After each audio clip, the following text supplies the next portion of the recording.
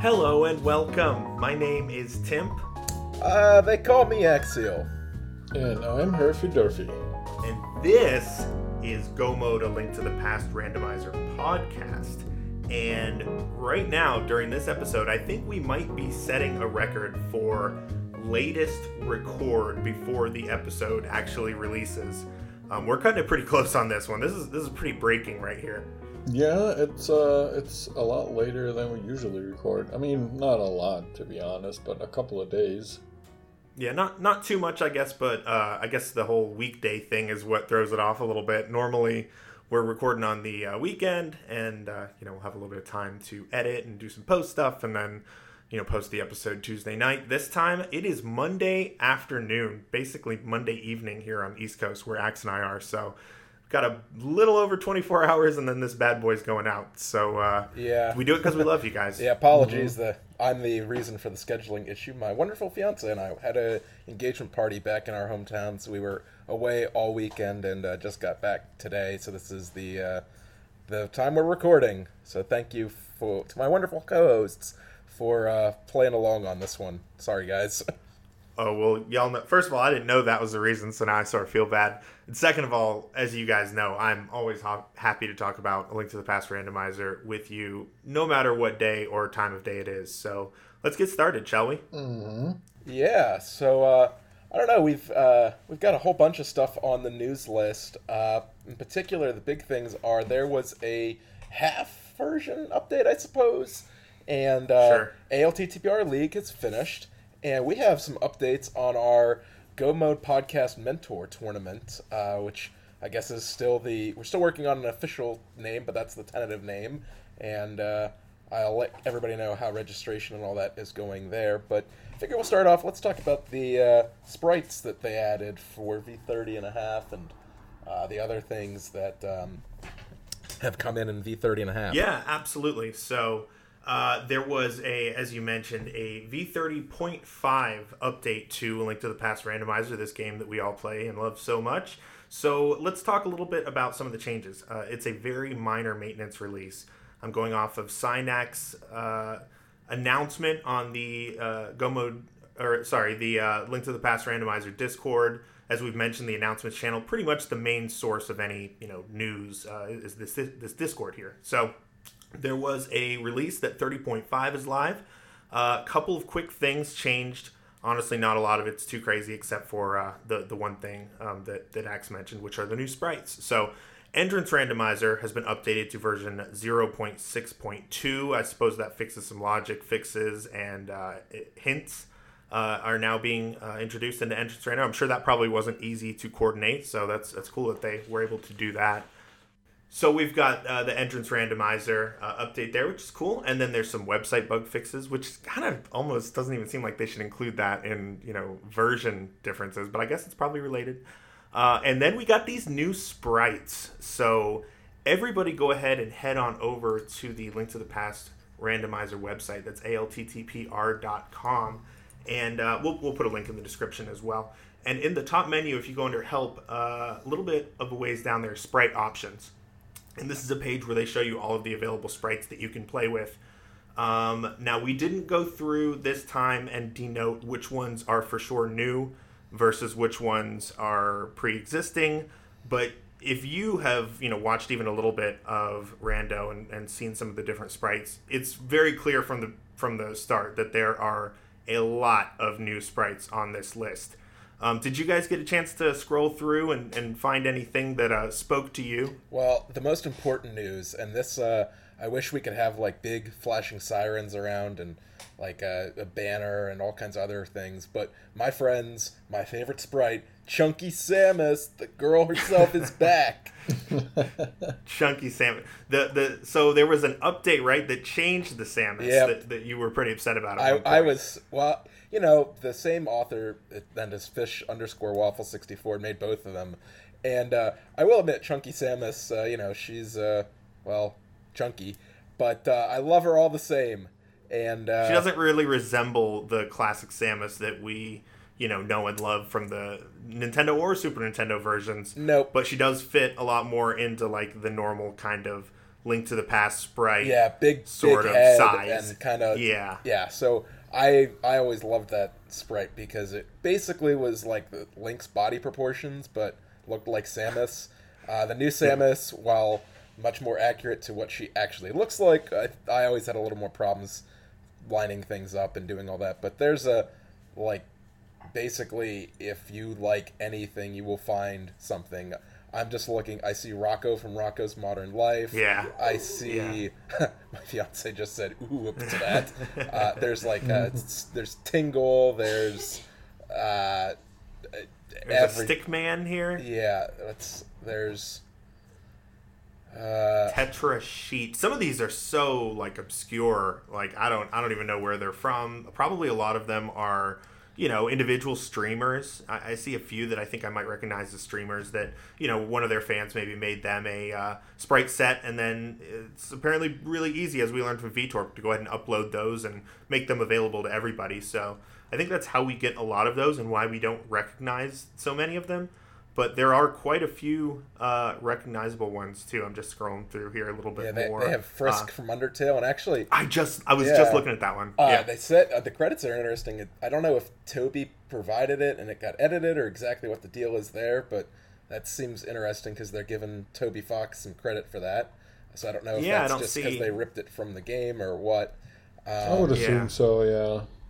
I don't see any others that attribute the original author, but most of them are like official, Nintendo sprites from other games and things like that. So maybe that's why. Yeah. I don't know. I would assume that's probably just a field that you fill out when you're submitting these, and somebody just wanted to give, the man Toby Fox a quick shout out and just kind of put that in there, and that's how it ended up there. Yeah, there's a whole bunch of Pokemon that got added. So if you're a big Pokemon fan, you can play as some very random Pokemon. Pokemon that I would not think would be kind of the first pick to come in, like a Dragonite. Not everybody's favorite, but if you're a Dragonite fan, now that's there. That's there now. Yeah, exactly. Speaking of not there, very disappointed to report that there does not seem to be an Uncle Sprite that has been added. No!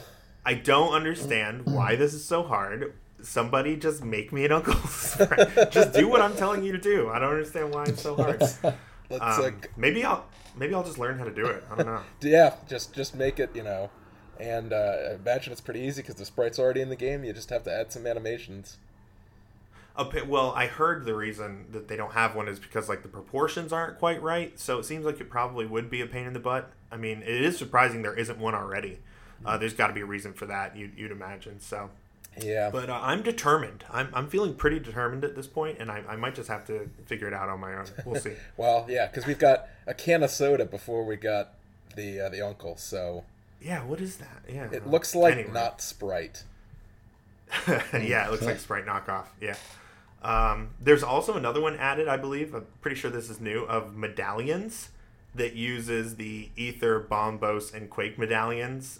Depending on, the animation, it'll change up and stuff like that. It's pretty weird, but, there's a lot of creativity out there. That was made by Mike Trethewey, who you see his name pop up a lot here. So, there's a lot also of cool contributions. There's Tiny Minish Link from the Minish Cap game. Link can go big or small, and someone decided to add the very, very small Minish Link. It's about 3 pixels, I think, plus a giant shadow, so you can have fun with that one.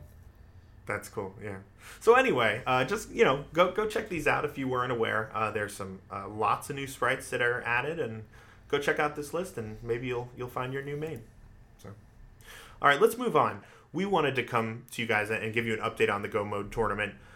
We've had some questions about, participation. We imagine some people are probably curious. So, Axe, go ahead and take it away. Tell us a little bit about how things are going. Yeah, so first, shout out and thank you to the 31 people so far who have filled out the survey. Again, the survey will remain open until the end of the month. So we're recording this on Monday. It'll come out on Wednesday, so you'll have a little more than 7 days to get those final responses in. One of the things that I know we heard and we were concerned about internally, but I know people were voicing concern about, is that we would have too many mentors and not enough participants, or too many participants and not enough mentors. And I am happy to say that with about a week to go or so, we are at 18 participants and 13 mentors.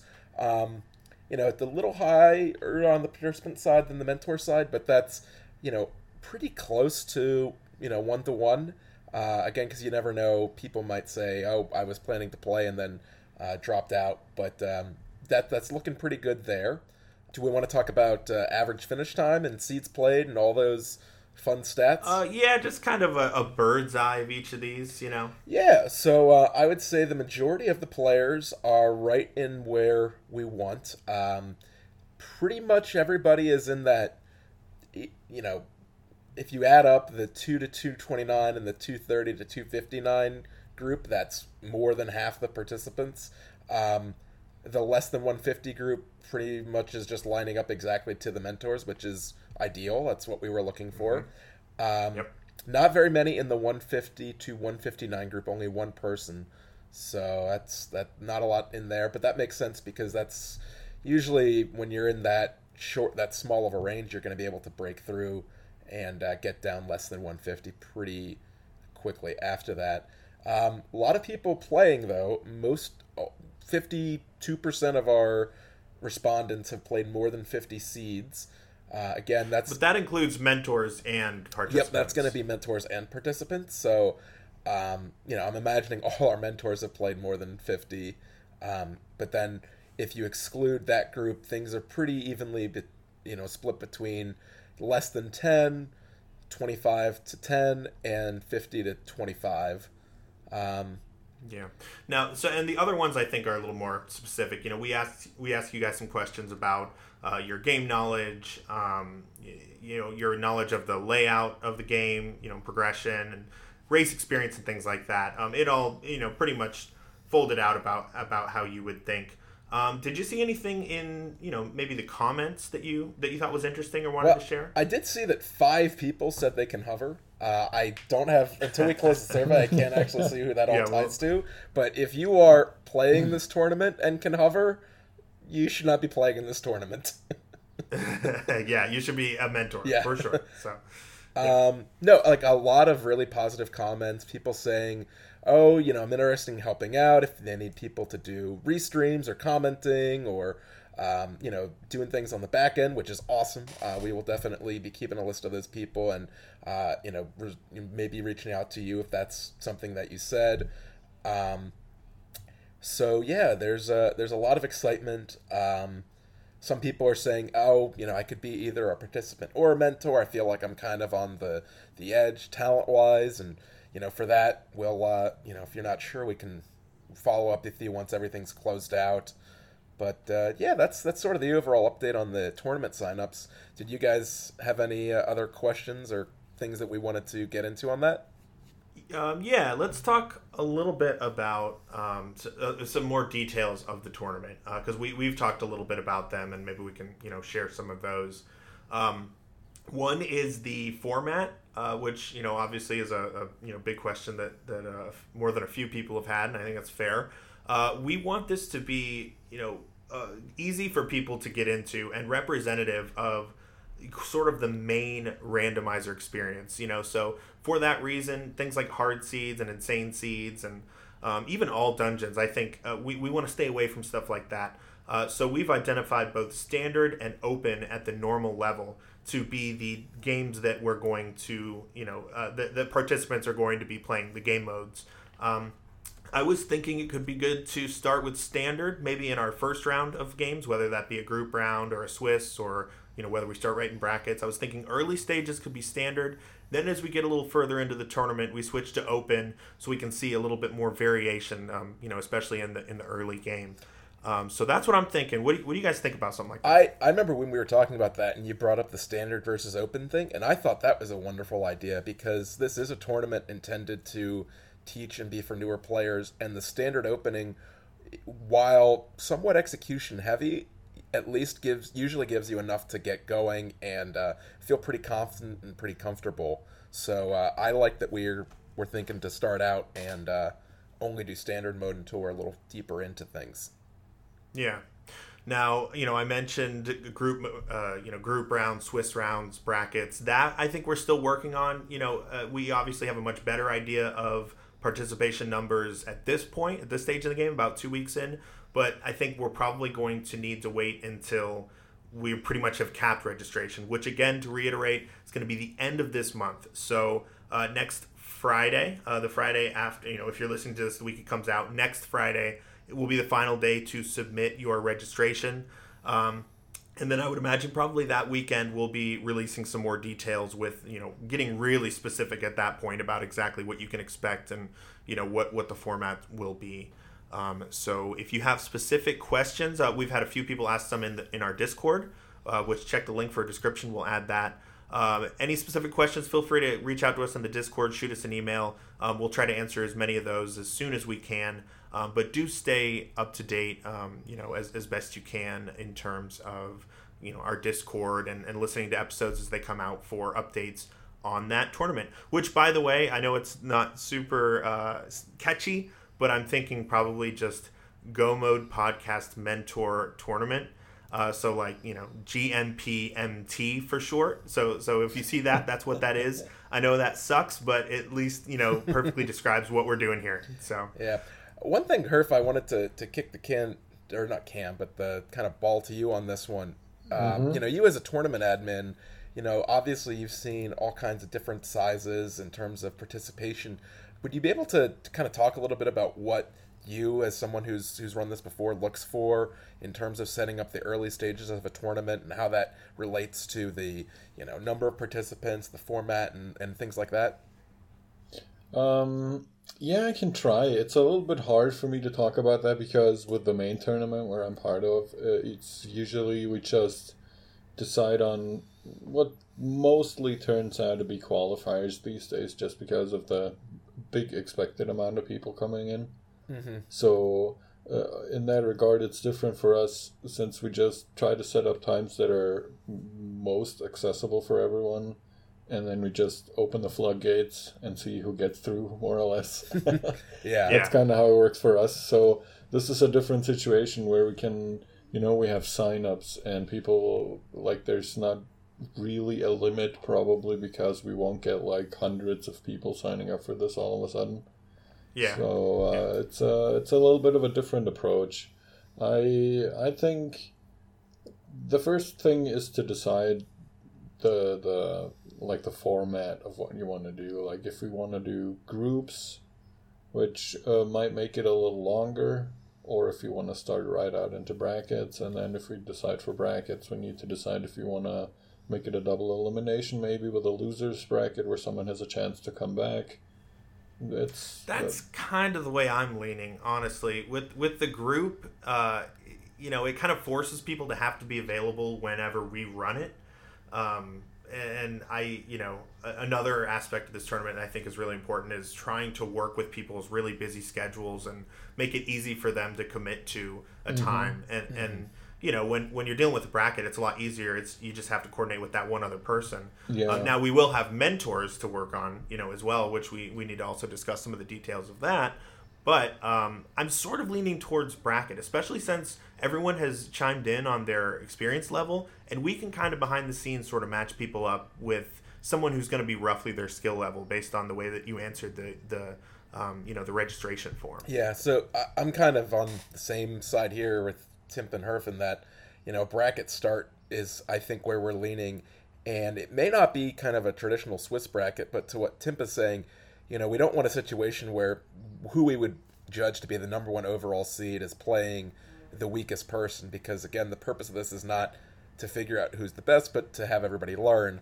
So we'd probably have who we judge to be the number one play the number two in the first round, and the number three play four, and so on down the line, so that everybody has an equal-ish matchup to start, and then depending on what we do in terms of reseeding or not, we'll determine what happens in the later rounds.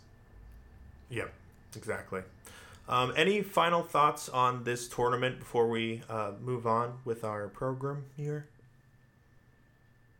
All right, sounds great. So I guess we're ready to move on. Cool. All right, Herf, let me pass it over to you. We had one final little bit of news that we wanted to cover. This actually was just announced, as far as I'm aware, this morning. So it's kind of cool that we waited this long to record this episode, because otherwise we wouldn't have been able to report on this. So. Yeah, it actually kind of worked out in our favor. It was just announced that the first season of the ALTTPR League concluded, and big shout-outs from us here at the GOMO podcast to Team Sugoi, or Team Awesome, as they're named, who won the whole thing. Yay! Nice. A very nice GG. showing. Apparently also, in total, a very nice experience for everyone involved. I can't speak for the admins, unfortunately, but everyone I've talked to has enjoyed it greatly. It went on for quite some time, but it was, spread out, so you had to play maybe one match a week, and it was pretty nice because you had two teammates, and people seem to like it. They also announced in their announcement on their Discord that they're set for a Season 2, which will probably be around early 2020, which seems like what the early announcement indicates at the moment. Mm-hmm. Yeah, it seems like it's really far away. For me, this is just something I need to get over in general. Every time I hear the year 2020, it seems like science fiction, like distant future to me. There's that date, something about it. But I mean, that's about 6 7 months away. Yeah, 7 months away only. So, in fact, a little less, because we're just about into June here. So, yeah, it's coming up. Sort of more like a. Like sports teams, they'll do a once a year kind of thing. That's how their seasons work. So it's cool that they're doing the same thing. And I also saw that they are definitely interested in taking feedback from this year, things that worked, things that didn't, and applying that to next year, which, you always like to hear. That something's going to get better because they've learned from, their experiences. So that's awesome. Cool. You know what? There actually is one more thing. I'm on the ALTTP randomizer Discord, the main one, again. And there was an announcement that came along with that V30.5 announcement, which, by the way, was announced May 9th. There was also the announcement of a new Cross-World Key Sanity tournament, which they're calling Cross Keys, way snappier than Go Mode Podcast Mentor Tournament. But that released on May 9th, and we'll go ahead and put a link to the Discord to that server in our description. So obviously that's going to appeal to our more accomplished players if you're doing Cross-World Key Sanity. Actually, do we want to explain real quick what that involves in Cross-World Key Sanity? Sure. It's run by a bunch of friends of mine. Oh, sorry. Oh, sorry, no problem. I was joking to say it involves a very long, painful experience. Yeah, I mean, kind of. That's pretty much the gist of it. The tournament, as I said, is run by a couple of my friends, and Cross-World Key Sanity is basically an entrance randomizer set on a higher difficulty where it will also cross from the light into the dark world, sometimes if you enter an entrance, mixed with Key Sanity.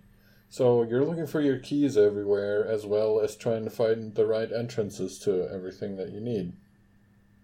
So it's entrance, but Cross-World is a type of entrance randomizer. That means that it could send you to light or dark world depending on where you walk in. Yeah, exactly. So if you're Gotcha. usually in the normal setting or in the easier settings for entrance randomizer, if you walk into a light world entrance, you'll enter up somewhere in the light world. And if you enter somewhere in a dark world entrance, you'll enter somewhere in the dark world. But with Cross-World, you'll enter in the light world and you can basically end up anywhere, more or less. Wow, well that sounds difficult, but probably a lot of fun to watch. So if you're really good, go ahead and see about signing up for that one if you want to kind of test your mettle. At the very least, I would recommend everyone check it out. Stay up to date on their schedule and check a few of those out because they should be pretty entertaining. I also, while we're talking about it, I want to give a quick shout out. I think they're still looking for volunteers, so if you're interested or have any experience with commentating or anything like that, you might want to reach out to them. Of course, since it's Cross-World Key Sanity, it's a little bit more on the complicated side, so if you're new to commentating rando, you might not be the perfect fit for it, but if you're a little bit more of a veteran or you have interest in that kind of stuff, maybe they'll give you a shot. Even the tracking would probably be kind of complicated, huh? Yeah, I mean, the trackers kind of, you have to pay attention to the keys. You can't really track the entrances in an effective way that will also make sense to be displayed on the stream. Mm-hmm. So that's a little hard to track, but you definitely need to have some experience for tracking keys correctly. Yeah, that sounds fair. Cool. All right. Well, with that, let's go ahead and get into our feature. Very excited about this one. Let's go ahead and call that bird. Okay, so what we thought it'd be fun to do this time is, and this was actually in conjunction from a suggestion that we got, an email that we read in our last episode from _CP. So shout outs to you, _CP. Thank you for the suggestion. What we would like to do this time in preparation for the Go Mode podcast mentor tournament, and also just because it makes for, I think, good conversation and a good episode topic, is we want to talk about when you have time to practice, what do you practice? How do you possibly decide what order that you need to practice things in? And we'll even go a step further and give you our official Go Mode podcast top 10 list of randomizer tricks to master whenever you have a little time to practice, and especially in preparation for this tournament coming up. So that's what we're going to do today for the next minutes. We don't know how long it'll take, but we'll find out here together. And before we get too deep into things, what we need to do is define what counts as a trick, because there are a lot of different, things you can work on, aspects of the game. One of them I think would be, for instance, trying to practice your routing and maybe watching a little bit of randomizer to get an idea of, okay, when you have this, maybe you should go here. I've been going there. That's not really what we're talking about, right? It is important to know that, and it's good knowledge, but it's not really a tip or, a trick that you can practice. And that's really what we want to talk about. So what are we going to define as a trick for the purpose of this list that we're creating? You guys have any thoughts on that? I think a lot of people, when they hear tricks, especially in regards to the randomizer, they start thinking about the various glitches that people usually do. And I would say, be it a minor or a major glitch, does not automatically exclude it from being a trick, but not all tricks are glitches. Yeah, I think that's really well said. Yeah. That's exactly right. Yeah. So that's I think probably the most important distinction to make, that we're not only going to be talking about bomb jumps or dark rooms or whatever else you can think of.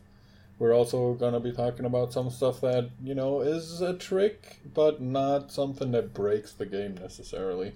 Right, being able to do green mail cold stare with a fighter sword is it's not really a trick because you're not, or a glitch or anything, but it takes a lot of talent and you need to know the game mechanics pretty well to do it. Yeah, and I'll even take that a step further. I totally agree with all that. I would say specifically for A Link to the Past randomizer, we're going to be talking about tricks as something that doesn't come up in vanilla. So, low percent boss battles, like you say, like a green mail, a Vitreous or something like that. I would say that counts as something that's worth practicing, that would qualify for this list, because it's not something you would ever encounter in vanilla. Once you get into vanilla execution type stuff, you're almost kind of looking more at practicing for NMG, or no major glitches, which is a speedrun category of A Link to the Past, which is also something maybe worth talking about one day. But I think these should all specifically be things that come up during a randomizer seed, a typical seed, that you either know it or you don't, and you really just kind of need to take time to practice it and put until you can say that you have that in your back pocket, and you're not going to let something like that coming up stop you from being able to move forward in the seed. So that's another kind of definition I wanted to put on this list that we're going to be creating together. Yeah, we'll probably argue that a little bit, if I'm being honest. I count on it. I was going to say, because, theoretically, if you're doing an NMG run, you are fighting Cold Stare with a pretty, pathetic list of equipment. Now, it's not quite as pathetic as Green Mail, Fighter Sword, and Hammer, but it's pretty close. Yeah. Go ahead. I just wanted to say that there's two things to what you just said. The first thing is, I would personally not count a low equipment Cold Stare fight as a trick. That's a skill, maybe, That's your rando skill, but that's not a trick. Okay, that's a fair point. You know, yeah, you're not that's pulling off a trick to kill Coldstare with low equipment. You're just good enough to do it. That's not a trick you can learn. That's just something you get better at. Right, like it's not like there's a pattern. It's just knowing the game. It's not like to take one of my tricks. Like I don't want to go too far into the episode already, but like a low % Coldstare fight is not the quick opening for King's Tomb. That will be a trick to me. Mm-hmm. Yeah.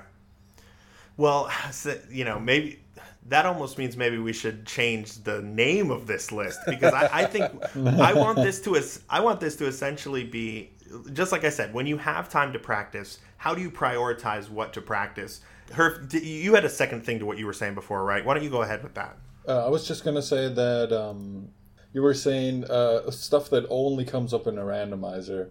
That's probably a little bit nitpicky from me, but you'll also be doing bomb jumps and stuff like that in an NMG run. So I think just excluding stuff that could happen in NMG or just purely focusing on situations that could only happen in rando might make it a little too, No, you're right about that. You're right about that, especially since Ice Palace Bomb Jump would fall onto that list. Right. Exactly. And then that absolutely needs to be included. So, yeah, you guys are right.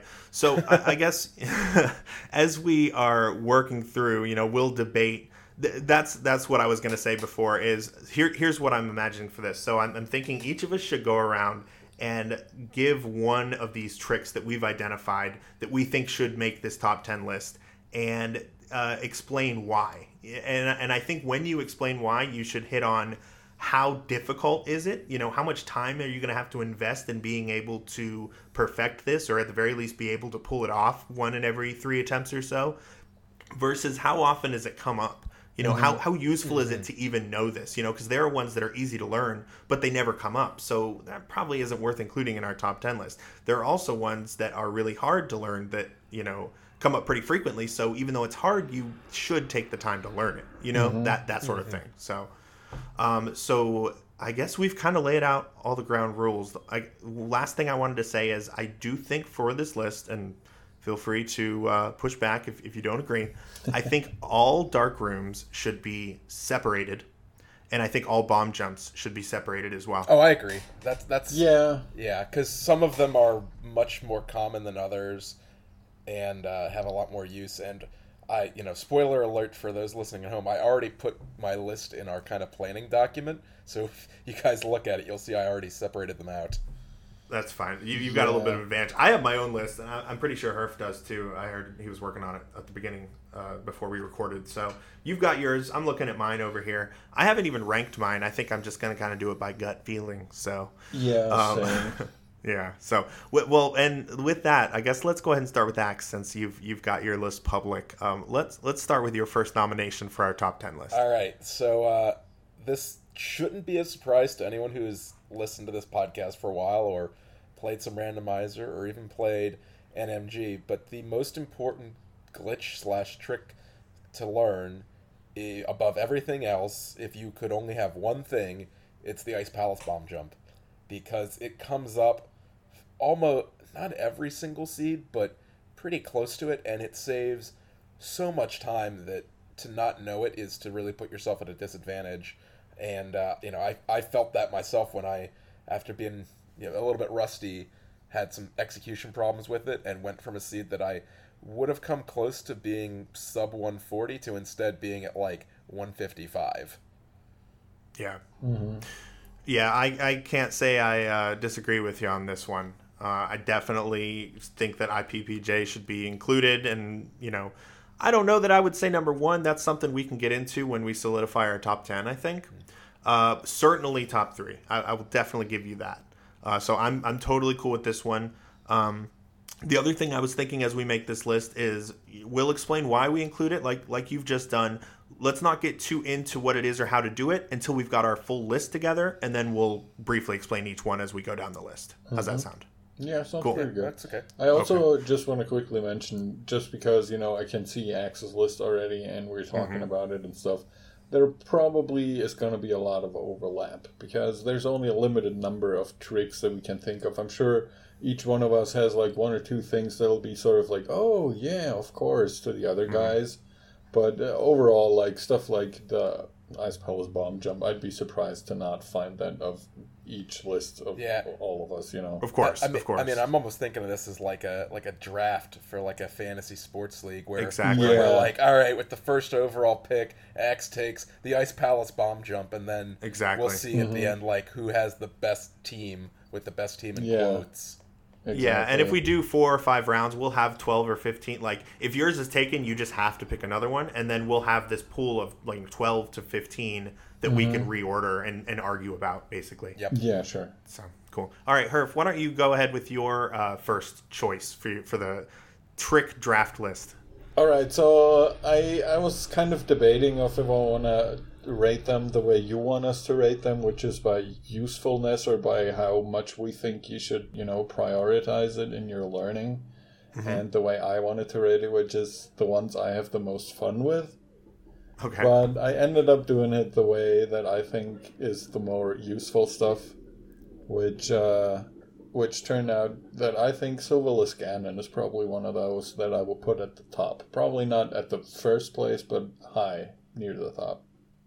And you say you are basing this off of how difficult it is to do, or how often it comes up, or both? I'm basing this on how useful it can be to you if it does come up, and I don't think it's super difficult. There is like a sort of intimidation factor, I want to call it. I feel like the actual doing isn't that hard once you get it down, but the first hurdle of, oh man, Sylvanas Ganon, that sounds like a lot of trouble. That's really a hard hump to get over and, throw yourself into. And it makes it harder when you're nervous, obviously. Yeah.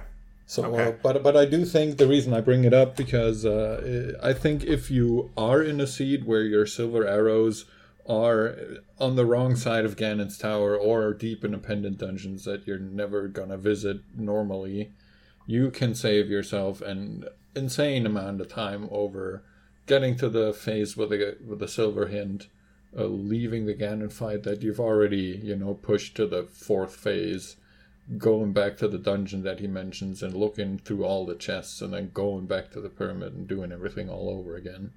Oh, yeah, forget it. Yeah, I mean, and to be clear, the reason we're even talking about this is to help people overcome issues and get a faster time, right? Like, all of this is about going faster. So anything, that's sort of another thing that needs to be looked at is, how much time can you make up by knowing how to do this versus how much time is it going to add if you don't? And that's a perfect example. Having to run out and get the silver arrows, like, forget about it. Like, there's no way you're going to be competitive if that's your situation, so that I would put that very high on the practice list, and I think a very good submission. So, X, any thoughts on that one? I had it on my list. If we're again thinking of this in draft terms, I think that's a good value pick because exactly what Herf is saying, it saves you a ton of time in a certain area where you might need to use it. Yeah, absolutely. Cool. Okay, well, I'll go ahead with mine. I definitely like y'all's picks, but I will go with the next most important one in my eyes, and I'm going to go ahead and take Fake Flipper for this one. The main reason, really, to be honest, is I think it's really easy. It's not too hard to learn, and once you do learn it, in the process of trying to learn it, it's very forgiving. If you mess up, it just warps you right back to the land, and you can try again. So it's really easy to learn, and then the amount of value that it provides, if you are able to do it and pull it off and take advantage of it, I think is pretty significant, especially since normally when you're being asked to fake flipper or considering it, it's at the very beginning of a seed or in the first 15 to 20 minutes. That can really change the trajectory of your entire run. If you're able to, say, fake flipper and get some items that open up areas of the world that you couldn't have had otherwise. It could even get you out of having to do AGA 1 sometimes, which is really, really useful and obviously a huge time save. So for my top draft pick, I will submit Fake Flipper. I like it. Okay. I'm personally a well-known what should I call it? I feel like hater is too strong of a word, but a denier of fake flippers. Oh, yeah?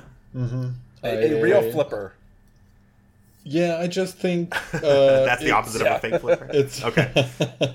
Yeah, I'm down with the fake flippers. Give me the real flippers or nothing. No, I just feel like I'm a bit of when it comes to rando, I'm a bit of a purist. I want to say in a way. I barely use any of the more common glitches. I barely even know any of the dark rooms, to be honest. Like, I know the easy ones, which are Eastern Palace, which we probably will get to, and another one that I'm forgetting now. Oh yeah, the Old Man, which is like another dark room that a baby can do, I want to say, almost, you know. So I'm a little bit of a purist, but especially with fake flippers, I feel like, as you say, it can absolutely lead to a situation where you can sequence break yourself into Skip-a-Naga 1, which is probably the most significant time save you can get from a fake flipper. But to me, it often feels like, all right, you're sequence breaking something, maybe you're getting something good, but in the long term, if the seed wanted you to go up there, it'll probably give you flippers. Yeah, that's fair. And, you know, now we're kind of having a debate about sequence breaking in general, which is probably a whole episode. That's a whole different thing. Yeah, of course. So, but certainly no one would deny the need for their inclusion on this list, right? Absolutely. Yeah. Okay. I can 100% agree and see why you picked it, and I think it's a very good pick. Absolutely. Cool. Okay. We can debate the order here when we get to the end. Okay. Are we doing the snake style, or so you get to go again, or how are we doing this? Oh man, no. Let's just do 1, 2, 3, 1, 2, 3. All right. So you're next. So it's back to me. So this is another pick that I think is not going to be much of a surprise, but we're going to open up the dark room chest, and out of it we're going to pull the Eastern dark room. The first one, right? Mm-hmm. Right. So that's okay. Yeah, the front Eastern, not the back Eastern. Yeah, okay. That's a big difference. Yeah, front Eastern. The reason I'm drafting it here, not so much of it because of its value, but because of its easy to do, and that way you can potentially avoid a double dip into Eastern. And it's, in terms of execution, you probably only need to practice it 1 or 2 times to have it down, because most of it is hold right, hold left, you're done. Mm-hmm. Okay. Yeah, I agree with that, and I can see that, and I think it's the value is not to be underrated in a way, because it'll, even if you don't have the bow and you have to dip into Eastern, it at least enables you to complete everything except for the, like the big chest, probably the big chest as well, and then you can do everything but the boss. And if you have to come back, you don't have to do the long way all the way around again and stuff. You can just go straight to the back and finish it up. Yeah. Well, definitely, this makes my personal top 10 for sure. I probably have picks I'd put in front of it, but definitely no arguments for me when it comes to its inclusion. So let's move it right along. Herf, what's next for you? All right, well, my next one is one of the fun picks, and not so much in the useful category, I guess. It's useful, but it's not super useful. To me, it's a little bit of a what do you call it? A bit of a toss-up between the two that I'm trying to decide for here, but I'm gonna go for the item dashing, which I think that's interesting. Yeah, I think it's, as I said, I kind of had like 2 orders for my list. The one where it's like, how useful is this actually? And then the other one is like, how much fun do I have using it? And there's little more fun than item dashing, I find. There's a couple more things that I also, 1 or 2 of them I see on Axe's list as well. But item dashing is fun, and it can also save you some time. As I said, it's not the most useful thing, but if you're able to, say, hammer dash through the 9 hammer packs that are on the little bridge to Pod from the bomb shop in the Dark World, it's not huge, but it saves you some time. The biggest time save, probably from the hammer packs. If you manage to, hammer dash through the 4 rows of packs instead of having to hammer them down individually, I'm sure everyone who didn't have boots knows the feeling of standing there and pressing your Y button like 400 million times. Yo. That was my last seat I had to do. Yeah. It's no fun. And, who doesn't like item dashing around with a shovel every now and again? Absolutely.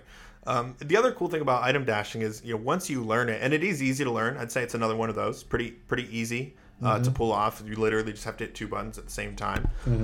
But you can change the item that you're holding, and there's a lot of different applications for learning this trick. This is definitely a trick too, by like the classic definition, of that word. So, I think that's a good inclusion. I'm interested to see where it ends up. I do think it has a shot at the top 10 for sure. Nice inclusion. Axe, what do you think?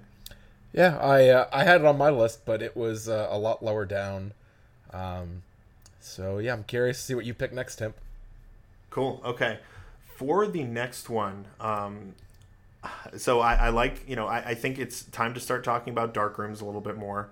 I'm actually going to go with the Death Mountain Dark Room. Really? Oh. Oh, yeah. Oh, interesting. Okay. Here's why. All it takes is about 3 to 5 minutes to learn it, and then you got it down. And it's like riding a bike. Once you've done it one time from the front and then from the back, you'll never forget it because it's so simple and so easy. But the benefit to being able to head up to Death Mountain, this is similar to my Fake Flipper pitch, honestly, because it was about having a sequence break and being able to maybe avoid having to do things in the randomized intended order. But if you have no lamp, but you do have, say, hook shot or something like that, you can go up there and get to Paradox Cave, and that's 7, and then with Spiral Cave, 8 items that you can get early that you couldn't have otherwise got if you didn't know that dark room because you didn't have your lamp. So with just the hook shot and gloves, knowing that, and I got to be honest, for a long time I just didn't touch it. I didn't try to do it. And then I finally figured out how to do it, and now it's not like I do it every time, but I certainly do it often enough to where it's like I'm glad I took the time to do that. And I strongly believe anyone who doesn't know how needs to just take the 3 to 5 minutes and do it. So that's what I'm going to submit for my second round is the Death Mountain Dark Room.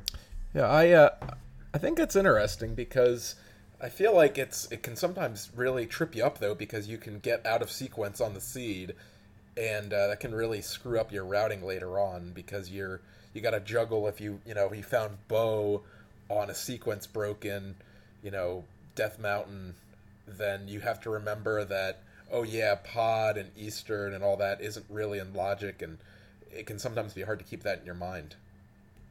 Yeah, that's fair. I would accept that. Yeah. I mean, that kind of goes into the whole sequence breaking thing again, which is probably a difficult topic to approach at the same time. Mm-hmm. Or maybe not difficult, but kind of, we could probably fill a whole episode just for sequence breaking alone, I would assume. Right. Yeah. But I will say, in races that are close, it's usually someone who takes the risk to go somewhere that they're pretty sure the other person probably didn't go, that can give them the edge to win that seed. So I'm also trying to look at this in terms of we're kind of preparing people for this tournament, and there's going to be head-to-head races here. So really, I think it would be useful to know the things that you should have in your back pocket, to maybe give you a leg up on the competition, give you an option that you didn't have before against the person you're racing against. Yeah. I mean, I do agree that it's very easy to learn. I honestly, even though I didn't have it ranked, I debated putting it on or Eastern, but I feel like in terms of its utility, it just can be sometimes a bit of a trap pick. Mm-hmm. That's fair. I'm gonna do a little bit of a deep dive on this one. So okay. All right. I feel also like that's a very interesting choice from you, Tim. But I would approach it from 2 different angles. I feel like if you're so my whole thing here is if you have the flute, I think the Old Man Dark Cave or Dark Room, whatever you want to call it, is absolutely more valuable because if you have the flute, your Death Mountain is in logic anyways. So the only thing that's not a logic from the start of the Death Mountain, assuming you can't get to the rest, is the Dark Man Cave. And even more importantly, the spawn point that you get from the Old Man and rescuing him is extremely valuable because you get a free health refill and it's the quickest way out the door so you can immediately flute somewhere else. I think we talked about that in one Yeah. of our past episodes. Yeah, I hadn't even thought about that as part of the benefit. Yeah, you could So, save seconds all over the place. I mean, it's not a huge time save, but it kind of adds up if you save and quit a lot over the course Right. of No, the I game. mean, I wasn't being flippant. I was actually serious. If, let's say you do 8 save and quits, but you're able to unlock that on your second save and quit, and say it saves you 5 seconds. Well, 5 times 6, that's half a minute right there. Yeah, exactly. And again, I have to stress, it's so easy. And that's another. I think that's why I started with that, because that's why I think it should be included. Is because once you do learn it, it's done. You don't probably have to come back and practice it or anything like that. Yeah, that's fair. But the handicap of not knowing that, when you start to see the pieces fall into place and realize, like, oh, having that start point would have really saved me some time, or I really could have used those 8 items up at Paradox, because I'm pretty sure that it's looking like I'm going to have to do Aga otherwise. That's when I think it really, even for those just few times, you're going to be so glad that you did that I think it has to be in the top 10. Okay. Yeah. So, all right, cool. Let's, we're on to round 3. Yep. So now we're getting into this is where, again, if we're thinking of this as a draft, this is where drafts are won and lost. The first 2 rounds, usually those picks are pretty consensus, but third round beyond, that's where you really get your value. And I'm going to stick with the Dark Room theme, and I'm going to go with Pod Dark. And that's the whole thing. That's Dark Maze, going down to Helmasaur, the whole shebang.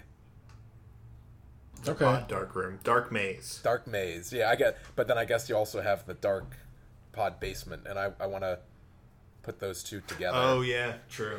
You're putting them together? Well, I want to. I think that's fair, because they're right next to each other, and that hallway one is really easy. I mean, you probably do need to practice it just to remind yourself where those treasure chests are, but I can see clumping this one together. Just this one, Zach. Yeah, just this one. Because it's just a dash down.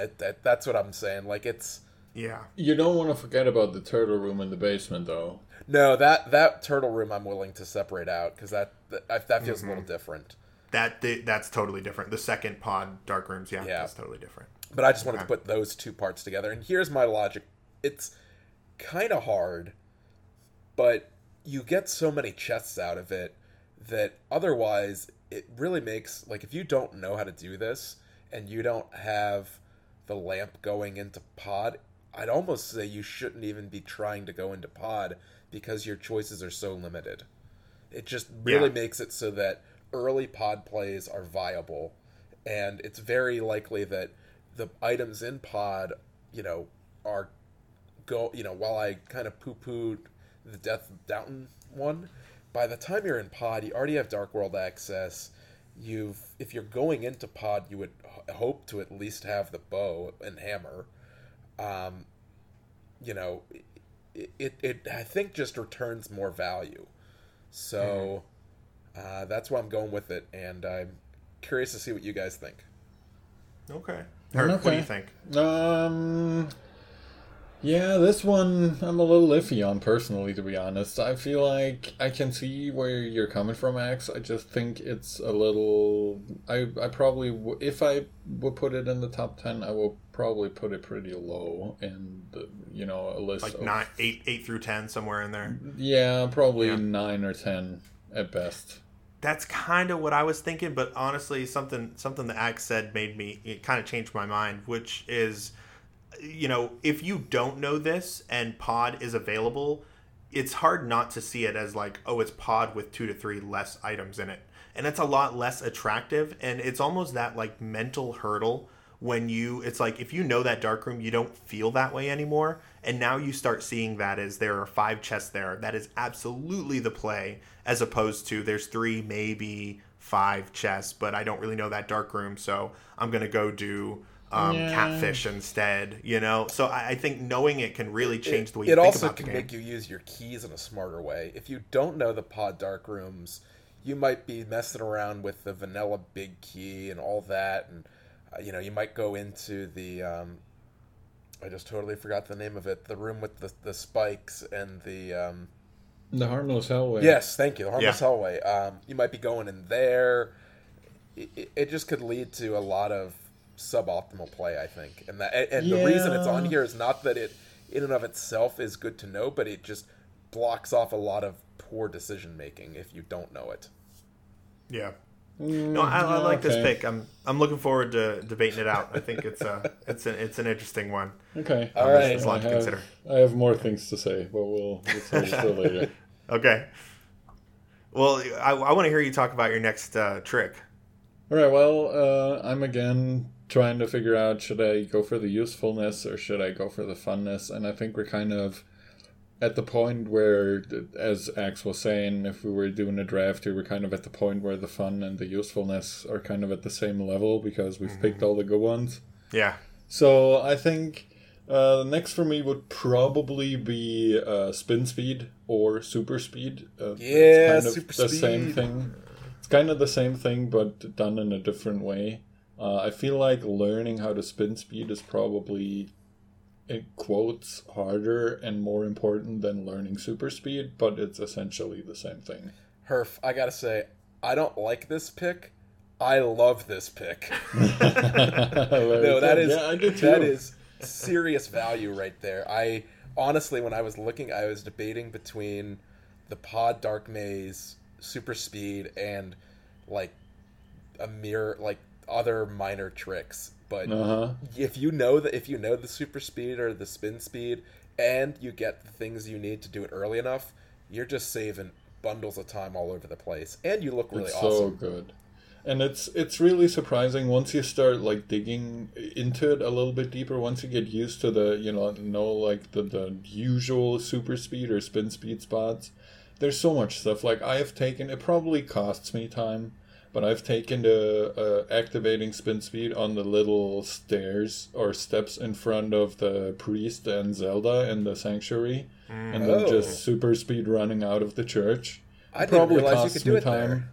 It's so much Any fun. stairs, I believe. Any right? manual stairs. stairs. Yeah. Wow, So, I didn't yeah, even you think can of do it. that. Fellas, I gotta say this one probably would not make my top 10. Okay, interesting. Oh, all right. We've Yeah, got a I just- super speed denier here. You're unfortunately 2 to removed 1. from the podcast now. Oh, I'm not vote you out. denying super speed. I don't Next, deny it one bit. Next, you'll tell me you like the red boomerang over the blue boomerang, then we can't be friends anymore. Hey, let's Oh, not no. talk about boomerangs. I don't want to break this podcast up or anything. The most contentious topic: boomerangs. Yeah, yeah. No, I can't deny it's useful. I'm not saying it's not useful. It's also fairly easy to learn, so it's got that going for it. But the application does not seem as frequent as you guys, I think, are maybe making it out to sound like. I feel like it doesn't come up that much. And here's the thing that really sucks about it is when you have it, you have the boots too. So why not just use the boots? Because it looks really Because- cool. The boots aren't as... you can't maneuver as easily in the boots, and you have to charge up your dash every time. Yeah. Yeah, I accept that. And, and like I said, I'm not denying that it's a glitch that's worth learning. I certainly think everyone should put it on their list. I just don't know if it's going to hit top 10 for me. So we'll have to battle that one out, I guess. I don't know. Okay. All right. All right. Okay, the next one for me, and I think everyone can agree, like more or less the list we have is pretty solid. And even if you just stuck to those first, 2 rounds that we mentioned, you'll be in pretty good shape. For me, for the next one, I am going to actually go with the Ice Palace Hookshot Bomb Jump. Okay. Interesting. Okay. And my reasoning is sort of similar to what Axe was talking about with the pod basement, which is, in my eyes, it's sort of a mental block.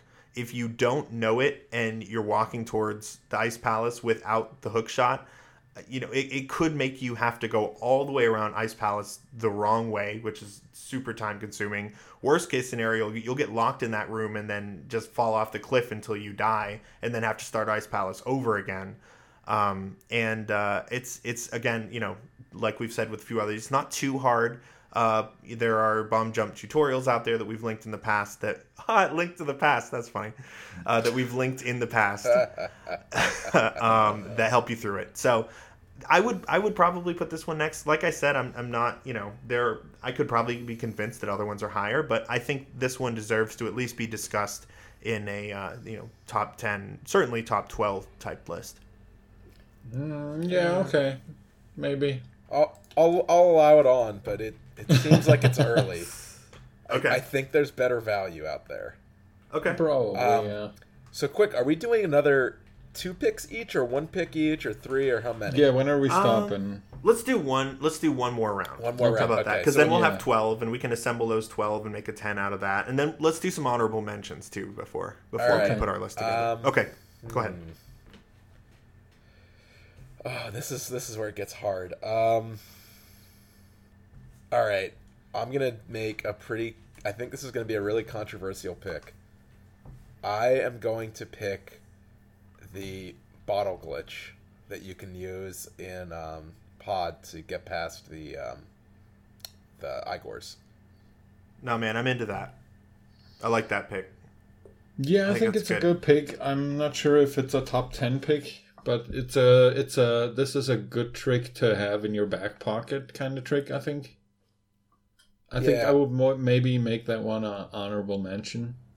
I mean, I'm looking at my list, and the problem is everything else feels too inconsequential. It doesn't. Nothing else opens up that I have on my kind of list that I was looking at. Nothing else opens up things that you can't otherwise get, and that's sort of been my theme so far. And Bottle Glitch does. Everything else, while useful at this point, is pretty much just opening up things faster. This actually will let you get somewhere and sequence break that you otherwise couldn't. Yeah, it's another one of those mental pod things, where not knowing it can dissuade you from going to pod when it really should be where you go. No, I respect that pick. I think that's good. And honestly, I was just looking at my list. There are definitely a couple that I should have included over the hookshot bomb jump. So, but it is what it is. It's in there. It's in there. Yeah, I mean, too bad. We're never gonna cover everything, and as it is with like top 10 lists or lists of this sort, we're probably highly subjective. Half the people listening to this are going to be like, why didn't you include this one? It's the most important trick in all of Zelda history. I'm counting on it. I know the trick that you might be referencing to, and I hope that we can say something about it after we've made all our picks, but I don't want to spoil your 2 picks. I don't know what you're talking about. So I'll say something. I'll say something Okay. after you both are done. Okay. Gotcha. All right, Herf, you're up. Yeah, I'm trying to think. The one that I wanted to mention, I think I'll save for an honorable mention because it's such a minuscule thing that it doesn't really matter. I think for my last one, I'm going to have to, once again, kind of cop one off of Axial's list, who is the only one who publicly posted his list for us to read. And I think I'm going to be picking the spooky glitch. Yeah.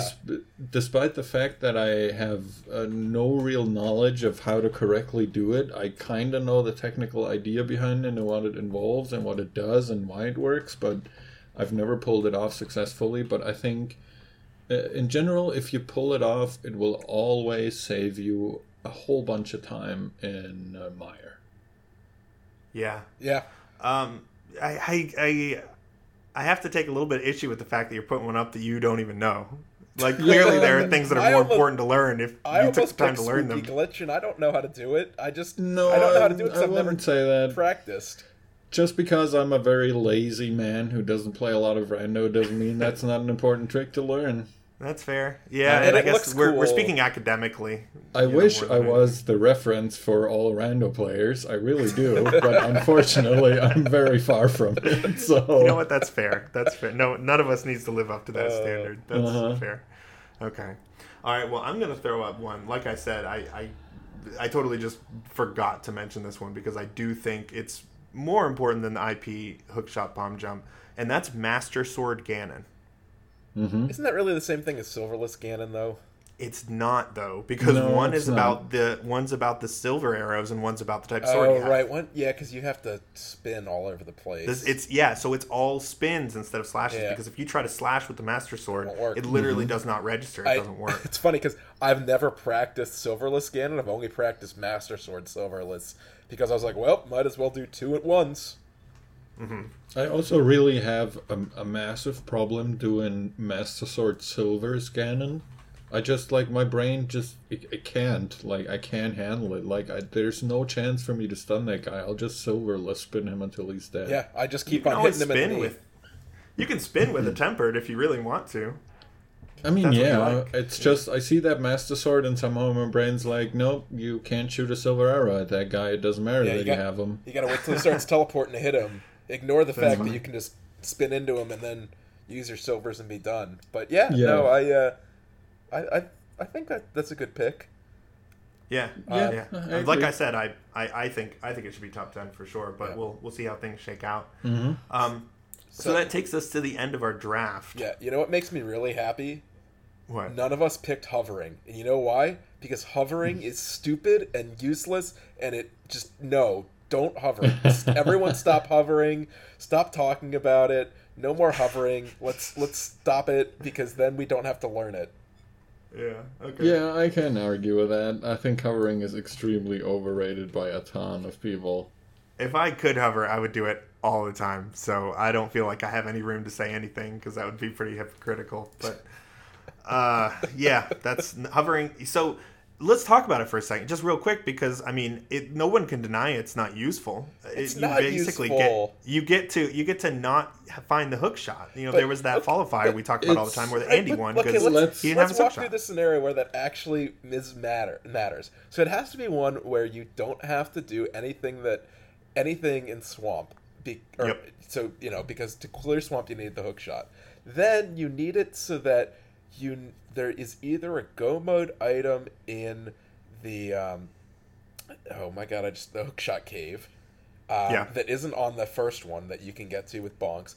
Or it has to be that you can get all the way, and the only thing you need the hook shot for is getting across Moldorm's pit. It's just like, how often does that come up? And you have to practice hovering for like 8 million hours to get down how to do it. It's not worth it. It's a terrible return on your time. Right, and that's the other thing that I wanted to get to, which is it's very difficult and will take you a long time to learn. That's what I've heard from all accounts. I've never really played with it. I thought maybe one day we could try it just for fun. I don't know, but as far as what I know, it's just way too difficult to try to even mess around with if you don't know these 15 to 20 other things first. Like that should be so far back on your list of things to learn. Yeah, it's the only thing that's less useful is Darkroom Aga. Because you should never do Darkroom Aga. I agree with that. But as far as hovering goes, two things. I wouldn't agree that it's completely useless. I would say it's extremely useful in an extremely low amount of cases.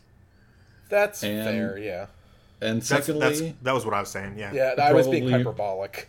Yeah, of course, I know. I'm just being a stickler here. But the more important thing that I want to mention is, if you guys have seen any of the version 31 planning and kind of stuff that's been going around a little bit here or there, there'll be interesting new possibilities for setting the goals. One will be that not everything needs to be reachable, which will probably have less of an effect, but more importantly, you'll be able to probably set some custom goals. Things like Ganon will be accessible after 5 crystals instead of 7. Oh, that's interesting. Once that comes into, we've had an interesting discussion, a couple of friends and I yesterday. Once that comes into play, you'll probably see the effectiveness of hovering increase tenfold, because now if you have a seed where you can pick out which 5 crystals are useful, you're always skipping swamp. And if you're always skipping swamp, you're never going to need a hookshot, except if something's in hookshot cave or whatever. But even then, if you can hover, you'll just hover there. Yeah. So suddenly, nobody needs to pick up a hookshot anymore, and here we are. Yeah, that's true. That's a good point. I'm looking forward to that too. That's gonna be awesome. It's a cool change. I still stand by my anti-hovering bias, but we will see what happens and what is to come, and maybe I'll finally have to bite the bullet and start practicing. No, I really don't think you will have to, and I completely support you in your, unbridled rage and hate against hovering. Yeah. All right, so we've got a list, an unofficial list of 12 tricks put together.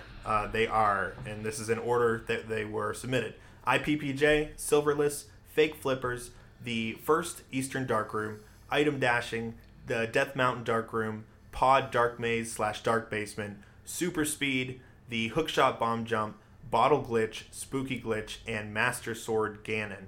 So before we get to the unenviable task of trying to order these, let's go ahead and talk about a few honorable mentions. I've got some that I have actually conjured up here that I can share. Do you guys want to maybe throw out a few first, though? Yeah, I only really have a single one that I want to mention, Okay. and then I kind of feel like it's a really fun one, and it's kind of a really useless one, but it does save you a couple of seconds, and I mentioned it earlier, and it's the quick opening of King's Tomb. Oh yeah, that's cool. I just think it's a cool trick. It looks fun. It saves you a bonk and a couple of seconds to walk back. Well, basically what it is you just hold out your sword to the side, you walk up against the grave, and you quickly push your A buttons or your dash button if you have the boots, and the game will think you bonked against it, and it'll open up immediately. That's cool. I actually didn't know about that. Yeah. Mm-hmm. Nice. So my honorable mention, I'll make 2 honorable mention picks because I had them on my list and I debated using them but didn't. First one is the Skullwoods Bomb Jump. It really doesn't. All it does is save you a little bit of time. It comes up not very often, but it's pretty easy to learn, like most bomb jumps. And the other one, which I'm surprised nobody tried to sneak in, is the mirror block erasure that you can do once you've got the mirror and you push a block and just spam the mirror button to make it go away. Very easy. That's to funny. learn. Yeah, I think the reason, no one can deny that's not extremely useful. I think the reason it wasn't included is because it's too easy. Exactly. Everybody can do that, and Yeah, you literally just spam the button while you push, and you did it. yeah. Yeah, but it's super useful, but not deserving of your practice time. No, I guess. same thing with So, the Skullwoods Bomb Jump, because if you can't do it, you can just walk out the front and go in the regular way. It wastes maybe 20 to 30 seconds, but how often are you need to if open the even. big chest in Skullwoods? It's not that often. Exactly. Yeah, it doesn't come up that often as well. So, I've got a few actually, and in fact, there's one that I'm maybe even worried. Especially worried about my Hookshot Bomb Jump submission now because I really think this needs to make it in, and that's Houlihan Room. Is that really a trick? Yeah, I mean, really a you trick? have to I learn guess how. If you don't know how to do it, then you can't do it. You have to learn how to do it first. Yeah, on the one hand, yes. On the other hand, it's kind of like a learning how to push the Y button a lot to erase blocks with your mirror. It's not that hard to do. Well, since that one setup was found that you described in the last episode where you just go out of Sanctuary and walk sort of in a special way, and that is pretty easy, but I mean, I would argue for a long time I wished I knew Houlihan Room, but just like as I was doing a seed would be like, oh crap, I forgot to learn that again. And just like for a long time I just didn't know it and I didn't have access to that. And now I know it, and it's just like it's really a game changer to be able to say like, oh, now I have access to about 270 rupees whenever I need it. I think that's huge. So that was one honorable mention. It doesn't sound like you guys are in favor anyway, so it probably wouldn't have made our top 10. No, so I guess... I'm kind of 50-50 on it. I can sort of see it, and I agree that it's a little bit of a trick. If you don't know how to get into it, you'll probably not figure it out by yourself. Mm-hmm. So yeah, as an honorable mention, I'll allow it. Okay, yeah, I think honorable mention is a good place it's a for fair it. honorable mention. Yeah. And another one was the blind script. And that's another one that's sort of debatable about, like, is that a trick or not? I would argue that it is, but it's another one that none of us knows all 3 phases, and we still get by just fine, 95% if you know of the time. 1.5 phases, you're more than adequate. Yeah, I think that's... yeah. It's another good honorable mention. It's not a bad thing to know, but it's not something that you absolutely have to have down 100% to be successful. Yeah. And then my last honorable mention, and it's sort of a catch-all, I really do believe that any dark room that stands between you and a full clear of the seed should be looked at some point. So the Eastern Dark Room number 2, to get through to Armos Night.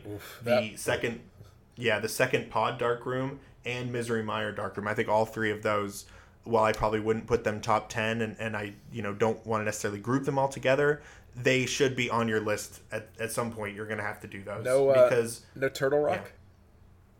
Oh, and Turtle Rock too. Yeah, the Turtle Rock one as well. Although that one's literally on rails, so it's a little bit easier. But yeah, I mean, because ultimately the goal is to be able to say, I don't need to find Lamp in order to beat this game. And if you can eliminate one of your Go Mode items from every single seed that you do, that's going to help you more often than it hurts. So I really would, implore you to make sure you make some time to try to at least, do a couple attempts at each of those. And here's another thing specific to our Go Mode tournament is it's going to be a lot easier to do something like that if you have someone walking you through it as you do it. So if you are just even sort of familiar and you've done it once or twice in practice, and then it's go time and you have someone saying, okay, now go left. All right, now you need to go up. Now remember, there's a Dodongo right here. It's going to shoot fire at you. Then you'll probably be able to clear it. And that could be huge in a head-to-head race. So just wanted to say Dark Rooms, just because we didn't include every single one of them on this list doesn't mean that I don't think at least those 3 or 4 are not pretty important, because I do.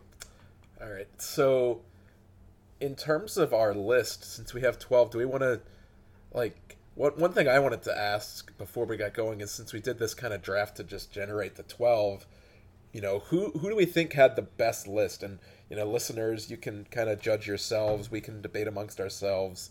So we had me, Axial. I picked the Ice Palace Bomb Jump, the front half of Eastern Dark Room, the Pod Dark Maze / Dark Basement, and the Bottle Glitch. Herf had Silverless Ganon, Item Dashing, Super Speed / Spin Speed, and the Spooky Glitch. And Timp had Fake Flippers, the Death Mountain Dark Room, the Ice Palace Hookshot Bomb Jump, and Master Sword Ganon. So who do we think actually had, if we were making a team of tricks, who has the best, trick team? I think you do, honestly. Yeah, Yes. Probably. Yeah, because you got IPBJ, which is so huge. And, we talked in depth about Dark Maze, and you kind of snuck 2 in one with Dark Maze and Dark Basement, So you got a pretty stacked team. Yeah, I worked the refs a little bit to get that in. Yeah. I would argue that IPBJ and Silverless Ganon are probably my personal top 2. Yeah, so they're kind of a toss-up. If you take IPBJ off my list, I think Herf has the best list. Mm-hmm. I would agree. Just because it does have Silverless, and, you really can't deny that, we've already talked about the benefit of Spooky Glitch and Item Dash and Super Speed. So, yeah, I would agree. And I went third, so that's my excuse. What are you going to do, Yeah, fair. And it wasn't a snake draft, so. If it had been Snake, Timp would have been like, well, clearly I would have, been much better with my picks. Exactly, yeah. All right, so I have sort of an idea of how we can do this. We have our list of 12 in the order that they were selected. It's since they're all out there, it's not exactly going to be a surprise as we reveal these. I think we need to start at the top and basically just rank these from top to bottom, from most important to learn to least. So that pretty much puts us, to what Herf just said, which is we've got IPPJ and Silverless, as I think it's pretty clear, our top 2 for all of us. How are we going to decide which of these 2 goes first and which one second? Because personally, I would have to say Silverless first, and I can tell you why and give you my argument, or maybe we just want to make our votes known first. Yeah, it's hard. Yeah, yeah. Why don't we vote? Max, what would you say? Why don't we vote and explain our vote, and then we'll see whoever, whatever wins 2 gets 2 or 3 votes. That'll be it. So I'm going to defend my own pick here, and I'm going to vote Ice Palace Bomb Jump. It's close, but it just saves so much time in Ice Palace, and I would argue Ice Palace is borderline, undoable without it in Rando. Okay. Herf, what about you? Yeah, as I said earlier, it's kind of a toss-up for me, but I'm probably going to have to go with the Ice Palace Bomb Jump as well, just because you have a much higher chance of just randomly running into your silvers while you're playing a seed, and you can pretty much always benefit from knowing the Ice Palace Bomb Jump, even if you don't necessarily have to do it because you have the red cane or something.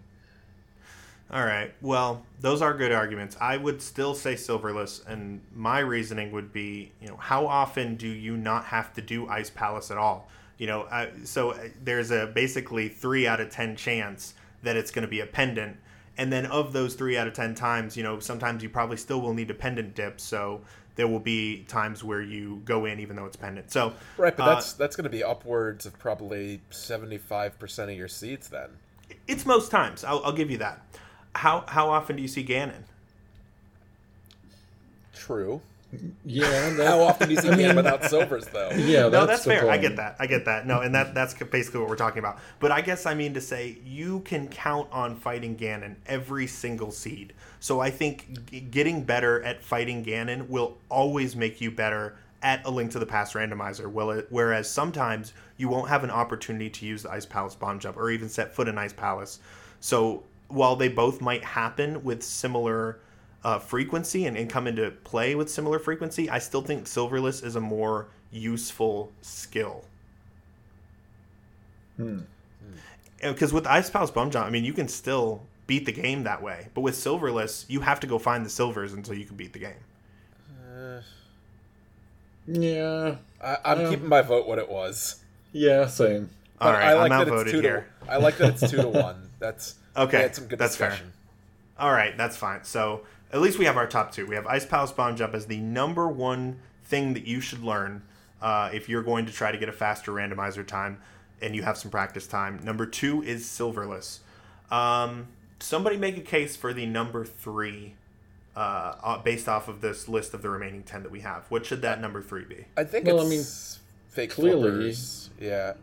I don't know. The rest of them should be all of my picks. Right. Yeah, Herf should just be... yeah, item dash is definitely next. Yeah.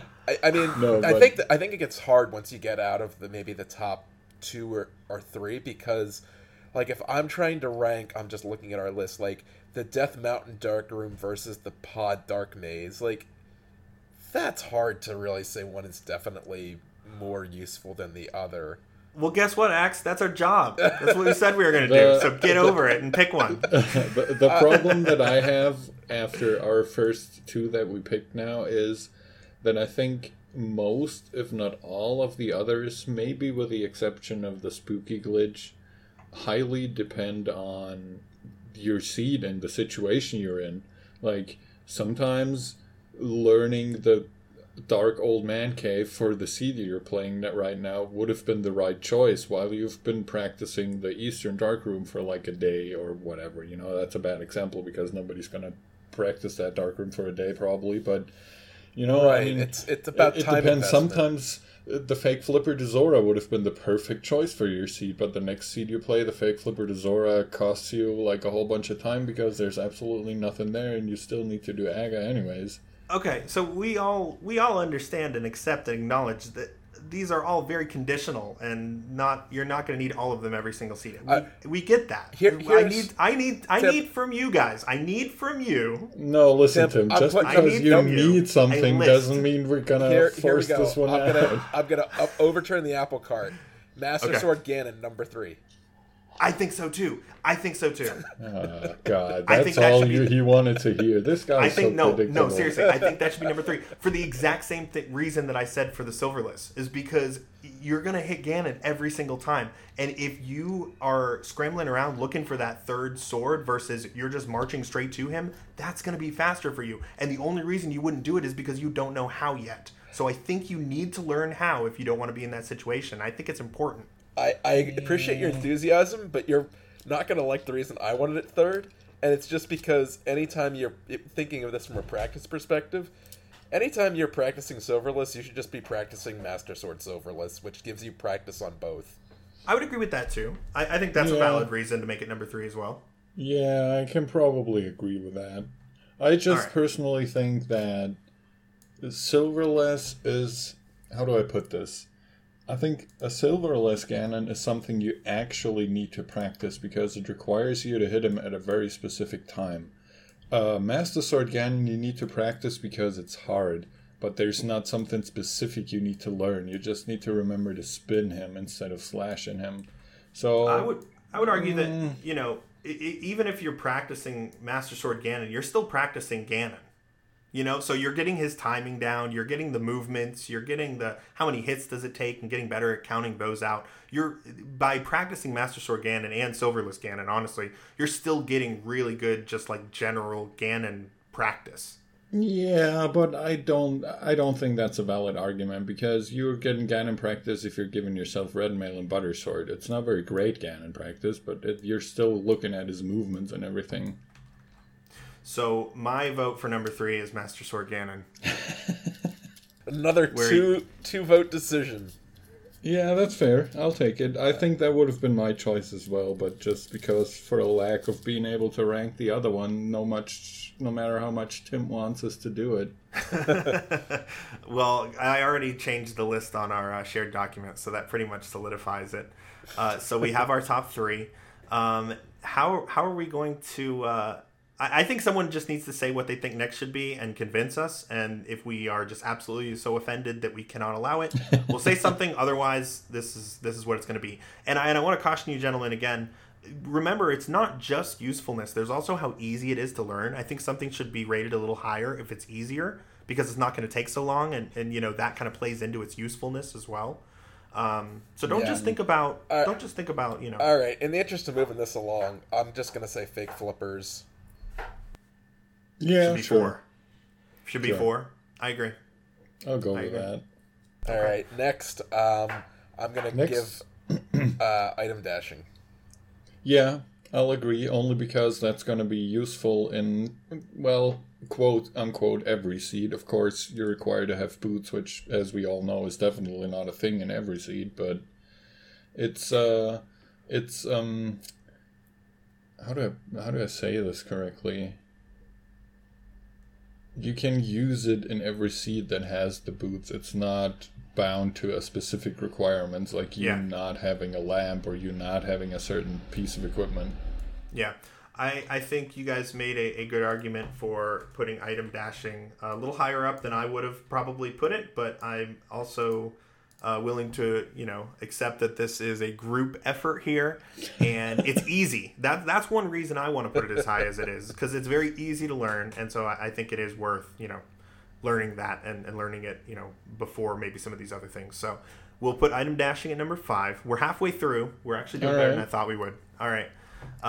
So I think we probably need to look at a dark room next, because we've got 3 dark rooms. I was going to say number 6 will probably be the Eastern Dark Room for me, the first one.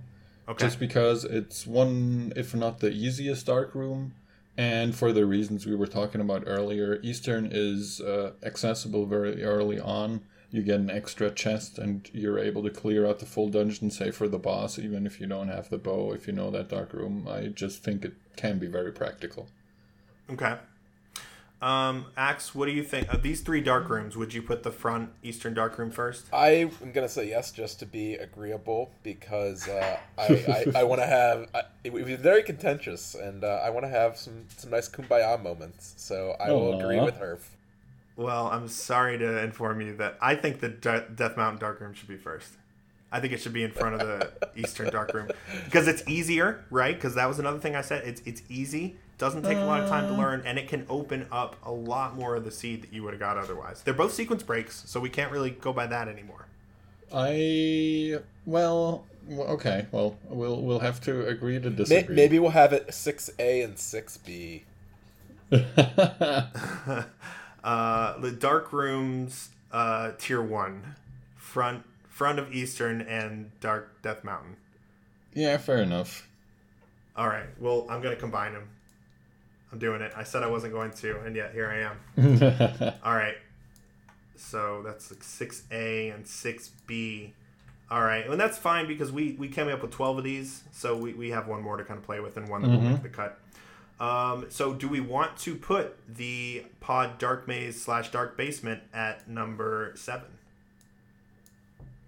Or can somebody make a case for...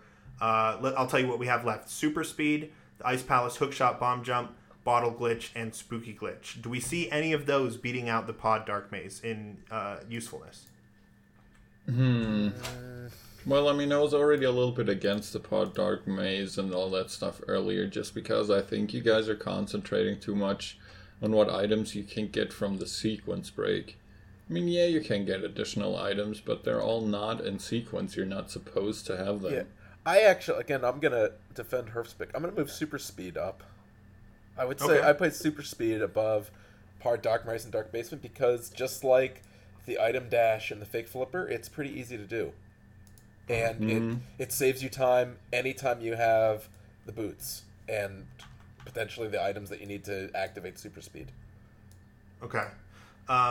Yeah, I'm good with that. I do agree. I think the Pod Dark Maze, it doesn't seem right for it to be as high up as 7 and to be right behind those other dark rooms.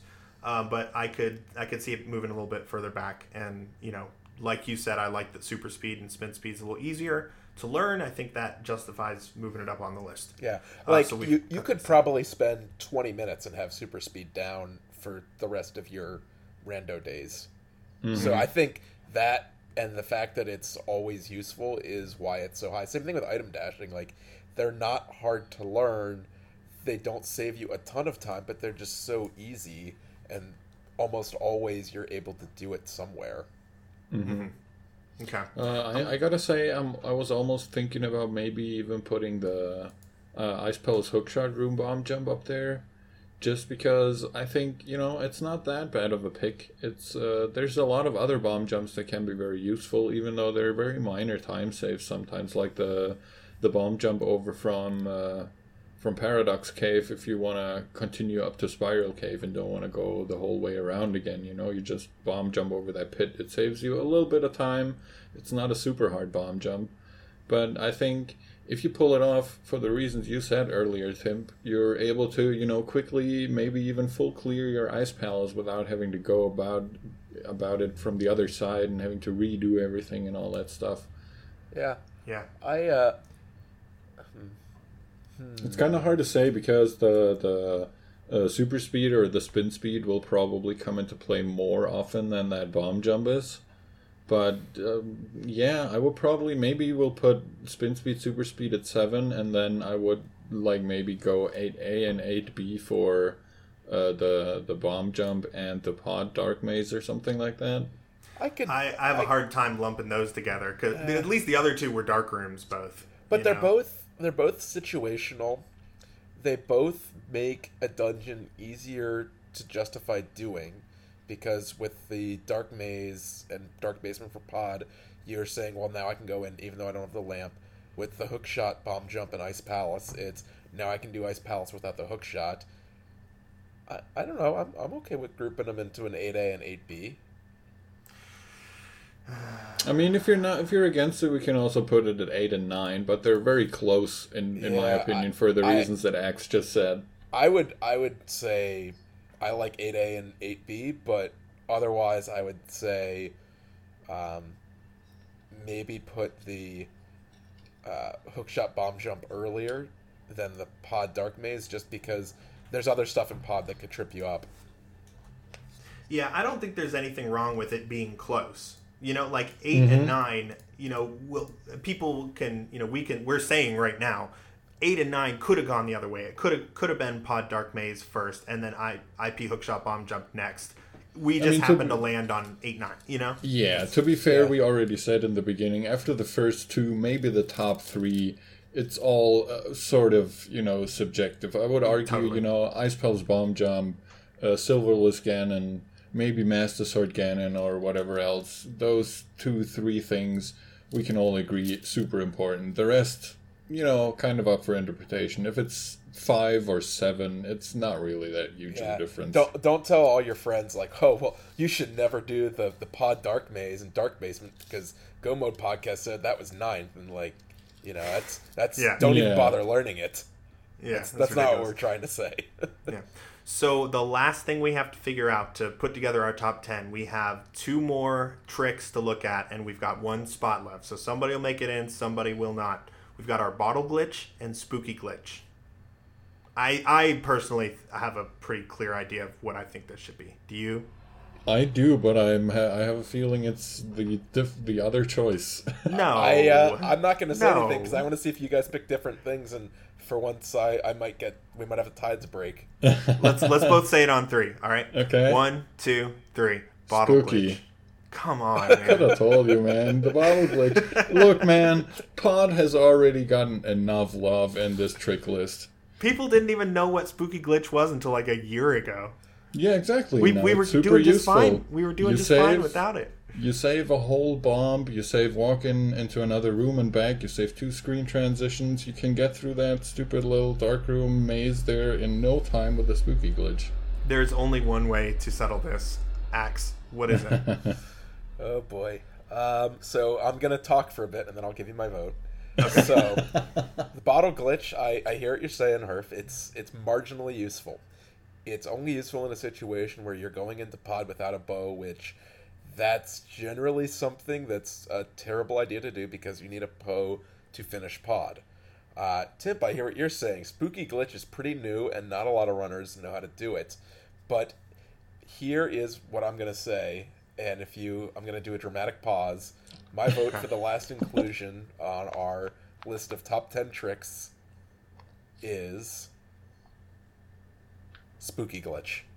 I'm not releasing this episode. No one's ever going to hear this episode because I'm not releasing it. But the reason I'm going to say that is because I think we should encourage more people to learn it. And I think anytime you're doing Mire, it's going to be useful, whereas Bottle Glitch, while a sequence break and a pretty cool one at that, is only going to come up some of the time. Like, less often than Spooky will. Yeah. No, that's a solid reasoning. The fact that it comes up more, and I know there's a lot of guides out there that help walk you through it. It's probably not as hard as a lot of us think it is, and we're talking about 10 versus 11. We're really splitting hairs at this point. Obviously, I think we've done a pretty good job with the ones before this to justify a little bit of opinion at the end. I also wanted to vote for it because on my original list, I had it as 10.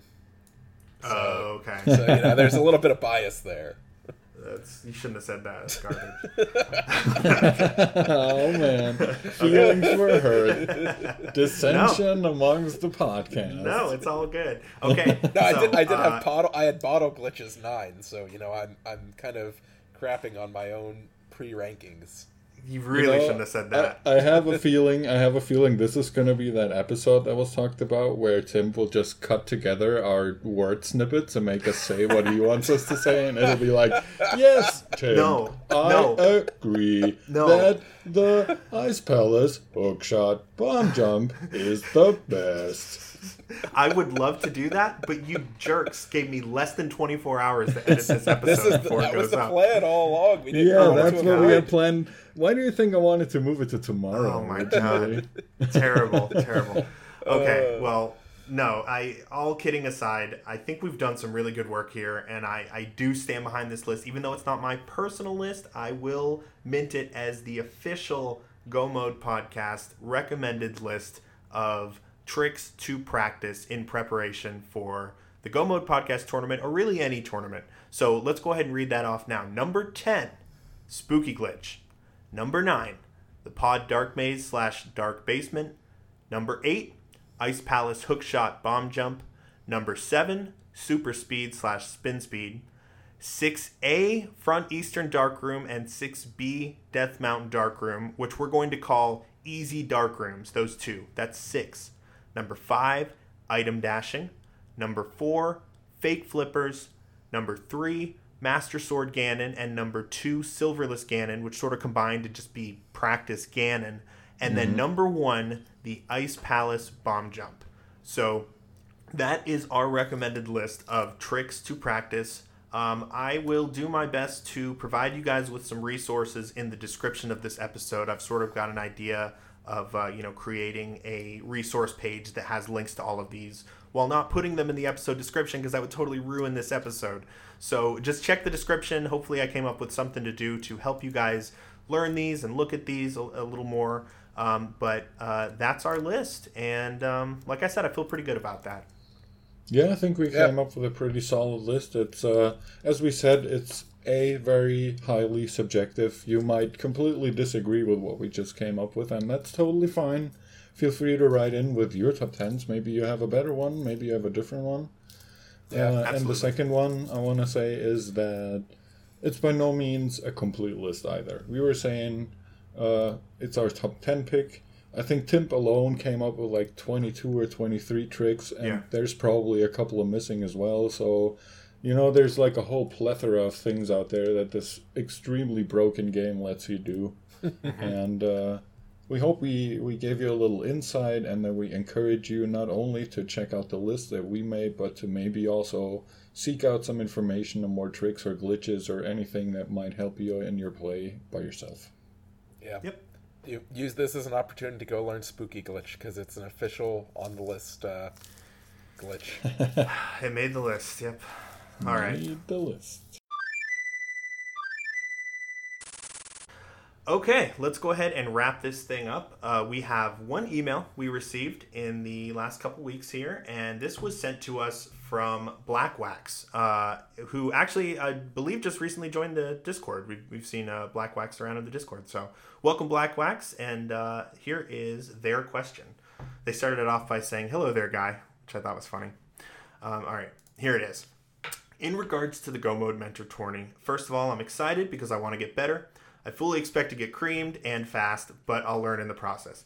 That being said, in the interest of learning, I think it might be a really cool idea for the bracket stage. I think it might be a cool idea to... Okay, he has an idea for the bracket stage. That's what it said. Sorry. You mentioned watching other people play the same seed you played being helpful because you can see how different choices affected everything. And I was thinking it might be cool for a runner to submit seeds that they have had trouble with in the past so they can watch other people play them. Now, clearly you can't run a seed you've submitted, and I know that a lot of practice seeds are generated with spoiler logs, but I don't think many people would be willing to cheat in a tournament meant to make you better. Nobody really wins in that scenario. But along those, to make sure, is it possible to change a seed spoiler logs to one that was without spoiler logs just to get rid of the temptation? Anyways, just an idea. I'm excited either way. And again, that was an email from Black Wax. So, Herf, I shared this one with you in our private Discord, and you actually had something to say about the sharing of the seeds with spoiler logs. Yeah, so just from a tournament admin standpoint, I can totally see where they're coming from, and I see what they mean with it, but I just think it's, in general, bad practice or a bad idea, just because I feel like it's a tournament admin's or maybe even a bot's responsibility to generate a seed, and maybe not more than 5 minutes before a race starts, just to make sure, everything's clear, everything's clean, and just from an organizational standpoint even, so you as an admin have an overview of when did the seeds go out, do both guys have the same hashes, is everything going well? I think it's just not really a feasible idea, but what I can suggest is, if they really do sign up for the tournament and play in it, as they were saying in the email, the best way to learn is watch another player play your seed. So please play your seed, play your tournament match, and then go ahead and rewatch it, even if you lost. I know it's the hardest thing in the world. I don't like rewatching seeds where I lost myself, but that's how you learn. You'll see, you look, especially if it was restreamed, you'll have no better resource than a restream match of yours, because you can watch what you're doing directly opposite of what your opponent was doing, and if they won, you can extremely easily, most of the time, even if you're not very experienced, you'll see immediately, oh man, he did that, and because he did that, he beat me by 30 seconds. Yeah, and I agree with you. I don't think it's a bad idea at all to play a seed that's tough and say, hey, I just played this seed, does anyone want to check it out? A lot of people have their own schedules at which they play, maybe every week, every other week. And a lot of people just go and just download a new unique seed and play that. Why not play one that someone else has played and log your experiences, and then you can come back and kind of chat with them about, oh, I did this, I found this here, my time was blank, So there's no reason we couldn't share seeds in, for instance, our Go Mode Podcast Discord. If anyone has a seed that they've run into that they thought was kind of weird, they want to see how someone else would handle it, post it, try to give as little spoilers as possible, or maybe you just want to straight up spoil it. I don't know. I suppose that's up to you, but no reason we can't share seeds and all take a look at them together. Just don't know if it would be feasible to pull that off in our tournament. Quick little thing, please only share the direct links to your seeds that you had trouble with on the link to the past randomizer site. Don't share the seeds themselves, because we don't really want Nintendo on our butts. No piracy. Yes, very true. Thank you for that disclaimer. Yeah. Cool. Okay, well, that does it for us. That was our only fetch question. If you have a question for us, you can send it to us by emailing us, email@gomodepodcast.com. There's also that Discord we mentioned a couple times. We will put a link to join that in our description. Come by and join up. You can chat with us. We're also on Twitter @GoModePodcast. Happy to retweet your rando-related tweets, so be sure to follow us there. One thing we haven't mentioned in a little while, please go, if you have not done already and you enjoy the show, be sure to go into iTunes and rate us there. We've been sitting at 14 ratings for probably a good 2 months, and I know there's more of you out there than 14. So if you have a moment and you enjoy the show, please do take a moment to rate us. You don't have to leave a note if you don't want to. Just give us a star rating, and that's really helpful for us when we're trying to recommend the podcast to people. People really care about that kind of thing, so it's helpful if you have an opportunity to rate it. Please do so. All right, Axe, tell us about how we can watch you play Rando. Yeah, so best way is on Twitch at SA_Axial. You can also find me on our Discord, and I'm also in pretty much, I think, all of the Link to the Past Rando-related Discords, so you can see me there, and I usually just kind of lurk and read and don't comment, but I'm all over the place there. Mm-hmm. All right, Herfy Durfy. Yeah, pretty much the same for me. You can find me in our Discord or any number of Rando-related Discords. You can watch me play every now and again, more now again than before, at twitch.tv/Herfy Durfy. No underscores for me, thankfully. Cool. And other than that, that's pretty much it. All right, well, not all of us can be so lucky. I'm twitch.tv/Timp_. I got that underscore. It's an underscore of shame. It's an underscore of unoriginality, but it's mine. So be sure to check me out there. I usually put on some music and, like to chat with people when I'm streaming. Last Sunday had quite a few folks come in, including Herfy Durfy. So I wanted to say thanks, Herf, for coming to check me out. And yeah, no problem. Encourage me. Fun. Yeah, cool. All right, well, that's going to do it for us this time. Thank you so much for joining us. For my co-hosts, Axial and Herfy Durfy. I've been practicing my menuing, so in the spirit of practicing, let me see how quickly I can menu to my mirror. Ready, set, go!